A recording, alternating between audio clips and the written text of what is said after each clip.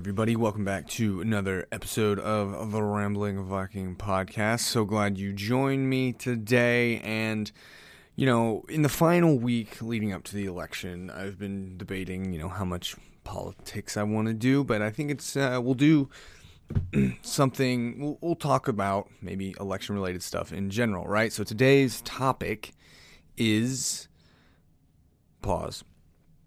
Before we start, don't forget, you can reach this podcast at theramblingviking@gmail.com, or now, newly, you can text in at 580-789-9258 is our official text line. So text, email, whatever your preferred method of snail mail, maybe. I don't have an address listed on here, so good luck. But don't forget to chime in with all your thoughts and or questions. We'd love to make this a more open discussion. But today's topic, the Electoral College, right? I recently had a friend on Instagram who they're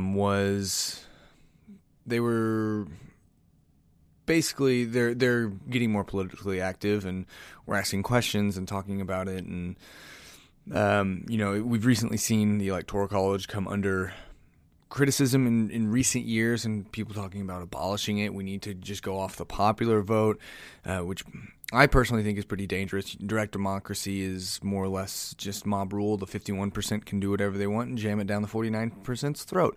And we live in a system that makes that much more hard to fall under a tyrannical mob rule like that, and that's why it's set up the way that it is set up. But we'll get into that. So first and foremost, the Electoral College is from factcheck.org. It says, the short question is, why does the U.S. have an electoral college? The short answer is the framers of the Constitution didn't trust direct democracy, and I would argue that rightly so. So the full question is, why does the U.S. have an electoral college when it'd be so easy to directly elect a president as we do for all other political offices? Well, I'm not going to read this entire answer. It's about 6 or 7 paragraphs. And it's nothing crazy though, but basically, the Electoral College is the simplest way to put it is right here: is when U.S. citizens go to polls to elect a president, they are in fact voting for a particular state of electors. So every state has a certain number of electors, and that's dependent upon.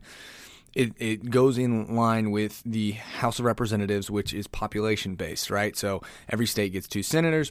We all know that, but the House of Representatives, did I say House of Congress? House of Representatives is based on population. So you get more representatives, the more population you have. Same with electors, right? I think California has like 55, Texas is like 38, Oklahoma has 7, Maine has 3, so it varies based off numbers. Now, that being said, our election, while we do look at it on a national level a lot of times, even with the popular vote, saying, the national popular vote, our election is technically 51 individual elections that we aggregate to get those numbers, right? So technically each state and DC have their own presidential election to decide the president, and it's obviously, I'm oversimplifying this, but this is the way I heard it described recently, and I thought it was very, very, very apt. But, we have 51 individual elections, and then we look at the, who won more of those elections, and that is how it's decided. But in every state but Maine and Nebraska, the candidate who wins the most votes, that is the plurality, in that state receives all of their electoral votes. So basically it's, if you win the popular vote in that state, you get all those electoral votes, except for Maine and Nebraska. And we actually see that in the last we see that in the last election in 2016. The electors, blah, blah, blah. So the reason that the Constitution calls for this extra layer, rather than just providing for the direct election of the president, is so most of our founders were actually pretty afraid of democracy. And so they go on to quote a couple different things. James Madison worried about what he would call factions, which he defined as groups of citizens who have common interest in some proposal that would either violate the rights of other citizens or would harm the nation as a whole. So Madison's fear, which Alexis Day, I don't remember or whatever, but it was dubbed by Tocqueville as the tyranny of the majority. Basically what I mentioned earlier is, the 51% would jam their would take a tyrannical approach to how they decide things for the 49%. And so a republic, Madison's solution to the tyranny of the majority was, to quote him, was a republic, by which I mean a government in which a scheme of representation takes place, opens a different prospect, and promises the cure for which we are seeking. Alexander Hamilton also makes a case in the Federalist Papers. And he states that the Constitution, that the office of president will never fall to the lot of any man who is not in an eminent degree endowed with the requisite qualifications. So basically, you could have someone get super popular and win the popular vote, but it's like they're not a real candidate, which people would look at Trump and say that. But and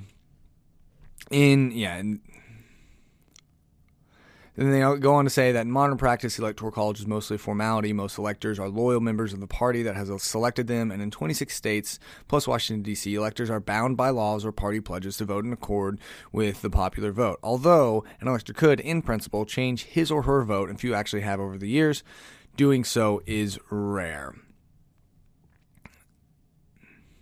Yeah, and then obviously everyone looks back at the 2000 election, which makes it possible for a candidate to win the popular vote and still not become president. And then same with 2016, and that is specifically what we're going to look at. But the Electoral College is a crucial piece in that, because if you're familiar with the United States at all, you know there are hubs of dense populations, right? You look at Southern California, you look at the Northeast, specifically like New York City and Boston and places like that. And then you maybe go to Chicago.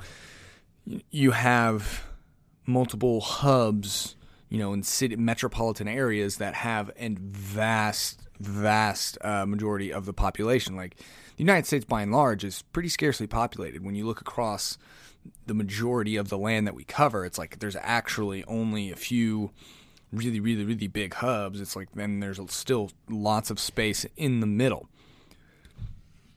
But that's kind of a shortened version of their already fairly short answer.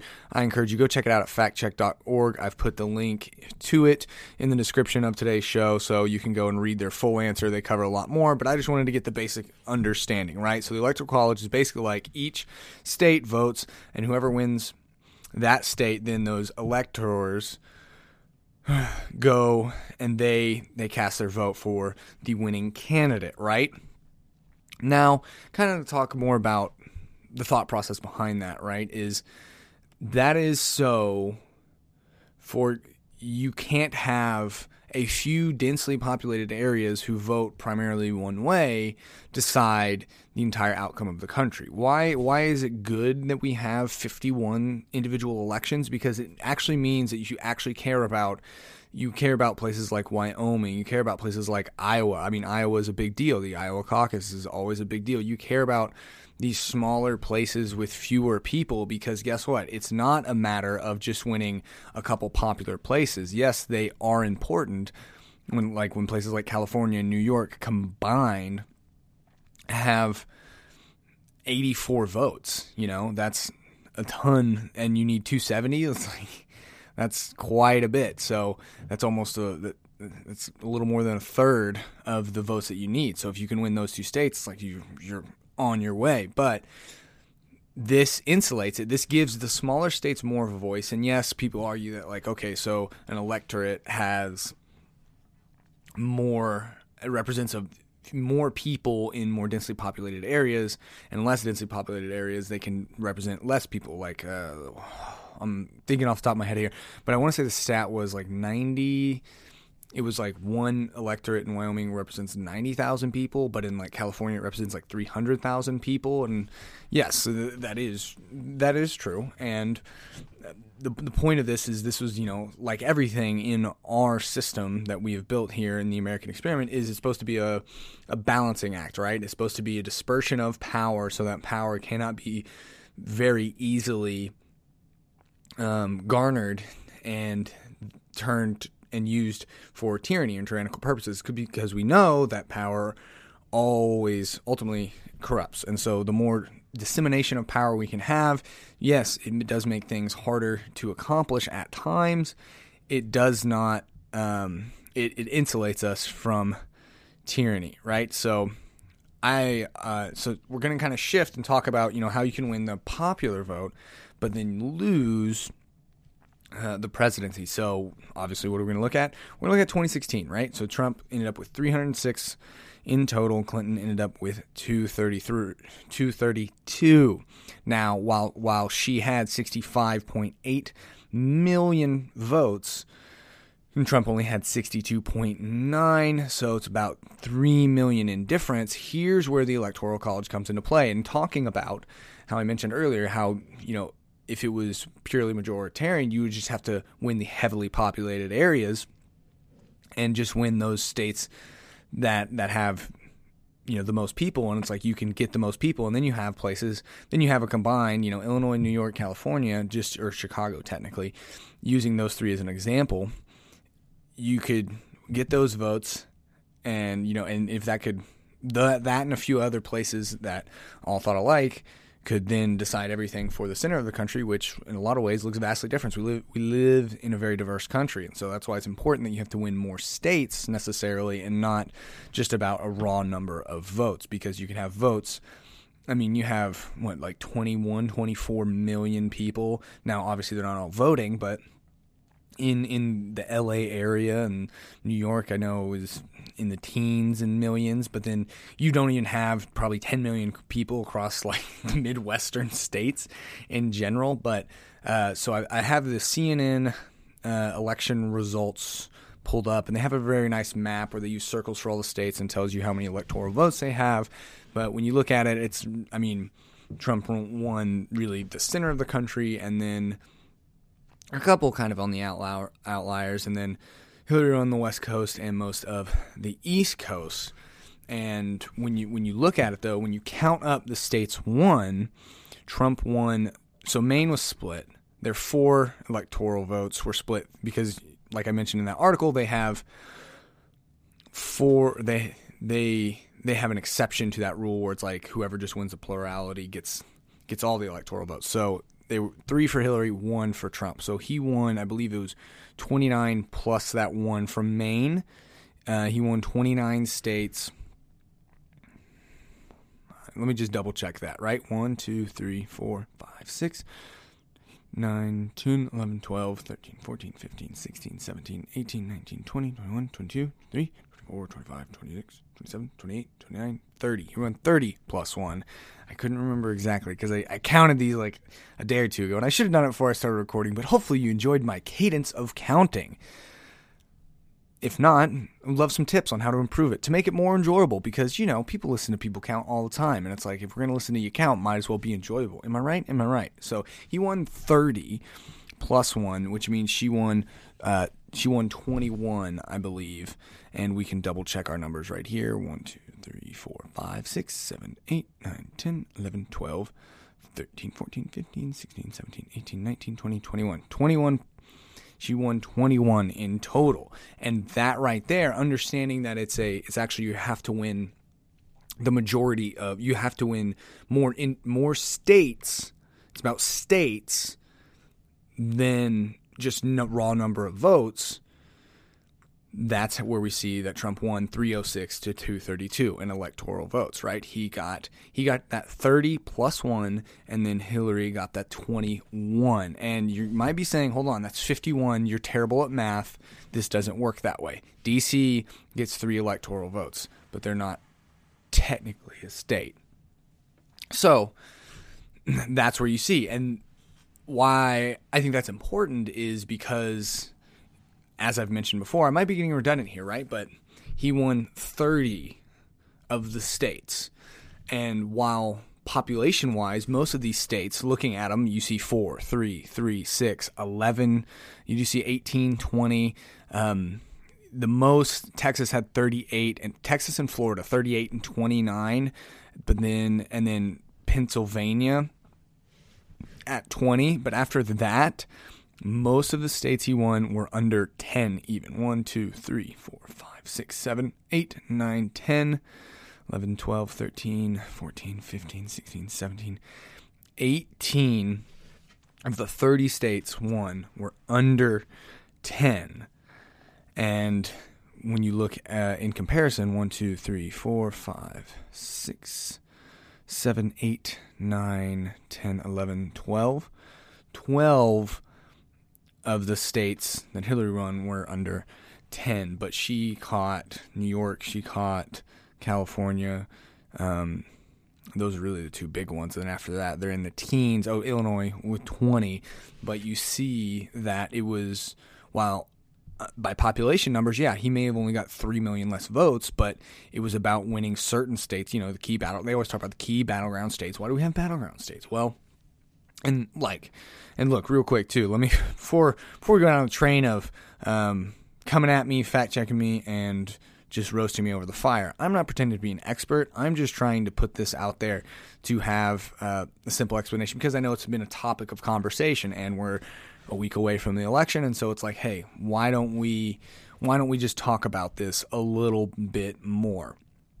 You know, you have to win these states where they may only have a few electoral votes, but they matter ultimately because it adds up, right? So it's kind of like that whole you save $1 a day and over time it builds up, right? It's more about, it's like good investing. They tell you to diversify, not put all your eggs in one basket, right? Like, don't just try and win the popular vote in the metropolitan areas, because guess what? That's not going to win you in the election. And it'll be interesting to see how this is panning out. I have no idea what to think. In the polls, I don't know who to believe. You know, Biden is up and Hillary was up last time. And so you have people saying, oh, the polls are just all wrong. And it's like, all the polls are all wrong. And you have the other side saying, it's like, no, like we're, you know, the polls are up. It looks like Biden's going to win. It's like nobody really knows. With all the mail-ins, you know, we've had, I want to say 50 plus million votes cast already, which is, last time, if you're looking at these votes, we were just over 120 million. So we've already seen, if we say we were doing the same number, which we're not, I know way more people are voting this election as the last election. We are right about half of the votes cast, and we're still a week away. So that's where, when it comes into early voting and stuff, I'm a little on the fence, but I'm going on the third. I'm going to vote in person to ensure. I want to ensure that my vote gets cast, and I have no reasons to not be able to go in person and cast my vote. So that's why I'm going to do that, and it'll be interesting to see how it pans out. Would love to know any and all of your thoughts, your criticisms, or your praises for the Electoral College. I am obviously a fan. To use a simple analogy, so someone used the analogy like, this is like, you know, if you have the school voting on, say, a principal or something like that, and all the students get to vote, but it's really the teachers that select. The students vote and say the students vote for this person, but then the teachers end up selecting the other person. And that was, you know, how they viewed our system. And I said, well, it's actually not quite true. Imagine you have a pretty homogeneous class size across schools, because total population is, you know, each class will be roughly the same size. Imagine it wasn't that way. Imagine one class had 57 students, one class had 5, and, you know, other classes had 5 students, and you had a wide range, right? Then all it would take is, say, the 3 classes with 50 students could decide, and then maybe just a couple other classes, and boom, you've got your pure majority, right? And it wouldn't be that hard to do. You would just have, because it's easier to convince those small pockets, that one class of kids who are all together and in a lot of ways could probably think alike because they're about the same age, versus having to get a more widespread viewpoint, I guess. So it's more like this, right? It's more like those groups of 50 classes, say, get 5 votes. But then those group of 5 classes maybe get 1 vote, and the teachers vote, right? So each class is going to vote, and then the teacher would cast that vote based upon what the class did. And so it would be more about winning more classes than more kids. And so, you know, you couldn't just say win the 3rd, the 5th, and the 4th grade class that have a stupid amount of kids, and then guess what? That decides it for the whole school. Because when you look at it, when you see it under that light, you're like, oh, that's not very fair, right? Because I think we all look at it and just say, oh, yeah, we'll just go majority, whatever the majority thinks. And it's like, well, in certain situations, extremely diverse situations like that, where, say, you have a big school, lots of different class size, and it, ranges a wide variety of aged kids. It's like you need to consider everyone. It's actually a pretty darn good system, right? And that's the way our country is. And it's like, all right, cool. So each class then, right, would vote, and then the teacher would follow suit with that class's vote. And you could give more votes to the larger classes to account for the fact that they have more kids, and so maybe they should have a little bit more weight, but not an obtuse amount of weight, not just a ridiculous amount. But that's what I'm going to end with this show. I'd love to know any and all of your thoughts. Remember, you can email us at theramblingviking@gmail.com, and now you can even text us at 580-789-9258. That is the official text line. We'd love to know any and all your thoughts on this topic, and if, how, when, and when you are voting too. So it'll be interesting. I'm gonna have my popcorn. I'm gonna be lighthearted about it, have a good time, and accept the results of the election. Hope for a minimal amount of unrest. So we'll see you.